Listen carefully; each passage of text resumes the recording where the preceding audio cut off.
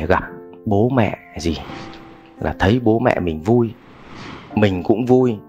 Về gặp vợ con vui, mình cũng vui. Đến cơ quan chia tiền cho đồng nghiệp, thấy đồng nghiệp hạnh phúc, mình cũng hạnh phúc. Tức là bản chất là ở đâu cũng vui. Thế là niết bàn thì còn gì nữa.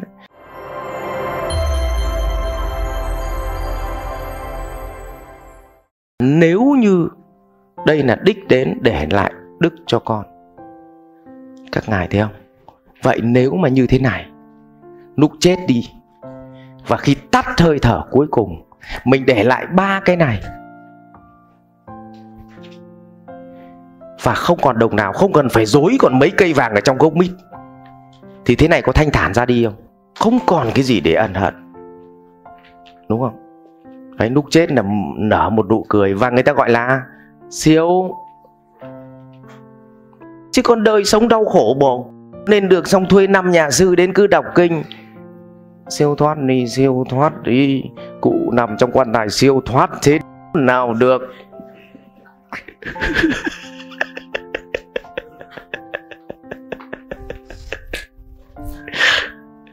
Cho nên là có cụ mới đến nghe mình giảng về đạo Phật.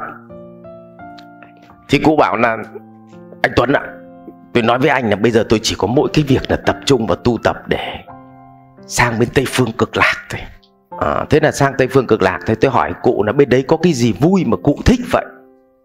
Cụ bảo bên đấy là không làm mà cũng có ăn, rồi là sống lâu 1000 tuổi, rồi con người cao rồi trường thọ, rồi ở đấy không gian tĩnh lặng, rồi mọi người sống với nhau yêu thương, rồi văn hóa đó, cụ cảm thấy nó đẹp lắm. Xong tôi hỏi là vậy thì trong cái quá trình rèn luyện để dần được nhập tịch sang bên đấy, nhập quốc tịch ấy, thì giai đoạn này cụ có hay chửi con cháu không? Cụ bảo hư thì chửi chứ nó đi, chứ làm sao mà tu thì tu, chứ còn việc nó hư thì phải chửi chứ thầy. Tôi bảo nếu mà cụ cứ chửi thường xuyên vậy thì nay mai cụ sang kia nhỡ cụ quen mồm, cụ cũng chửi vậy thì nó hỏng hết văn hóa nhà người ta sao? Thì người ta lại trục xuất cụ về chứ. Cho nên việc đầu tiên cụ phải gì? Muốn sang bên đấy là đầu tiên bên này cụ phải tập gì? Bớt chửi đi. Nhìn thấy chướng tai gai mắt cũng phải gì? Bớt chửi đi. Thì tu vậy thì sau này nó mới cho nhập tịch chứ. Tôi đã hỏi cụ là thế là cụ ngồi cứ Nam Mô A Di Đà Phật này để làm gì? Cụ bảo nói như vậy để Phật thích, Phật A Di Đà nghe thấy, để gì ạ? Độ cho mình gì? Sang bên Tây Phương Cực Lạc. Thế tôi hỏi cụ là thế thì cụ đã đi Mỹ bao giờ chưa? Cụ bảo chưa. Mình bảo vậy thì cụ tiếp tục cụ ngồi bước 1, cụ ngồi khấn cho con: hỡi Donald Trump ơi, hỡi Donald Trump ơi, hỡi Donald Trump tổng thống mà. Rồi là dứt khoát là cụ sẽ được Donald Trump đưa đi Mỹ. Cụ bảo đưa làm sao được, làm sao nó nghe thấy. Thì cũng như vậy, Phật A Di Đà cũng gì? Không độ cho ai sang đấy đâu, mà Phật A Di Đà làm luật chơi. Thằng nào sống và làm việc theo hiến pháp và pháp luật của luật chơi bên đấy thì gì? Nhập quốc tịch, có vậy thôi. Không? Vậy thì bản chất là ở đây nếu mà mình mà đạt được cái tịch tịnh như vậy thì ở đây cũng là gì? Tây Phương Cực Lạc chứ. Còn nếu mà mình sang Tây Phương Cực Lạc, mình nhìn đứa nào mình cũng ngứa mồm mình chửi thì còn phá vỡ Tây Phương Cực Lạc cơ mà. Không? Đấy, nhiều khi các cụ tu nhưng mà không để ý. Không để ý. Đấy thì thưa cả nhà, nếu mà thôi thì mình không tin có nhiều kiếp, nhưng nếu một kiếp này mình làm được thế này thì hạnh phúc chưa? Và bây giờ bắt đầu có phương pháp để sống chưa ạ? Vậy thì vấn đề bố mẹ mình sai. Mà đơn giản nhà mình có tiền thì hai vợ chồng chỉ cần vỗ tay cái đơn giản là tiền thôi. Mà có vậy thôi. Hai vợ chồng, chồng thì thích ăn nhà hàng xịn, vợ thì keo kiệt. Nếu học xong khóa này vợ chỉ vỗ tay cái đơn giản là tiền thôi mà.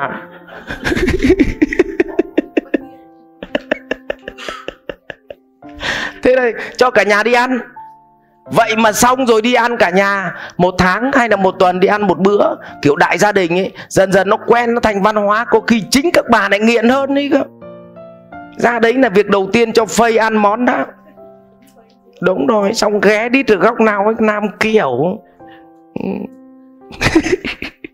Có đúng không? Chính các bà mới vui mà. Nhưng mà nhiều khi vì cái gì ạ? Tiền. Đấy, sau khi học chuyển hóa tâm thức xong là gì?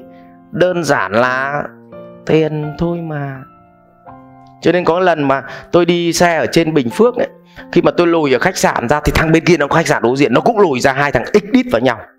Mà mình đi con Ford Everest thì đằng sau nó có cái lốp dự phòng. Thằng kia đi con Fortuner, nó bẹp đít nó lại. Đau ngay trời mà xe nó mới tinh. 4 thằng nó phi trên xe xuống, nó vây xung quanh cửa như kiểu hổ trong rừng ấy, trong rừng hoang ấy. Mình phải khẽ kéo cái kính xuống. Đơn giản là tiền thôi mà anh. Ủa, tự nhiên nó dán hẳn mặt rồi nhá. Đấy, bắt đầu mới xuống đàm phán được. Chứ lúc đấy mà mở cửa ra nó phang mình chết. Vì nó đang bị cái gì ạ? Tâm si mê, nó tiếc cái xe. Thích thì tao mua cho mày cái xe, tao cầm cái xe về chứ làm sao mà mày phải đánh tao. Đơn giản là tiền thôi mà. Xong cuối cùng xuống giải quyết là nó có bảo hiểm rồi, cho nó có mỗi triệu tôi cười phơn ơ. Có vậy thôi mà tí mà cảm xúc là đánh nhau đấy. Thế mình tỉnh táo. Ok, nếu mà mình chốt lại là mình sống với nhau, nếu mà kết thúc cuộc đời này sẽ đạt được cái này là ok. Nếu đồng ý xin cả nhà một tràng pháo tay. Đấy. Đến đây bác nào không đồng ý cái này là về được rồi đấy, là hết tiền rồi đấy.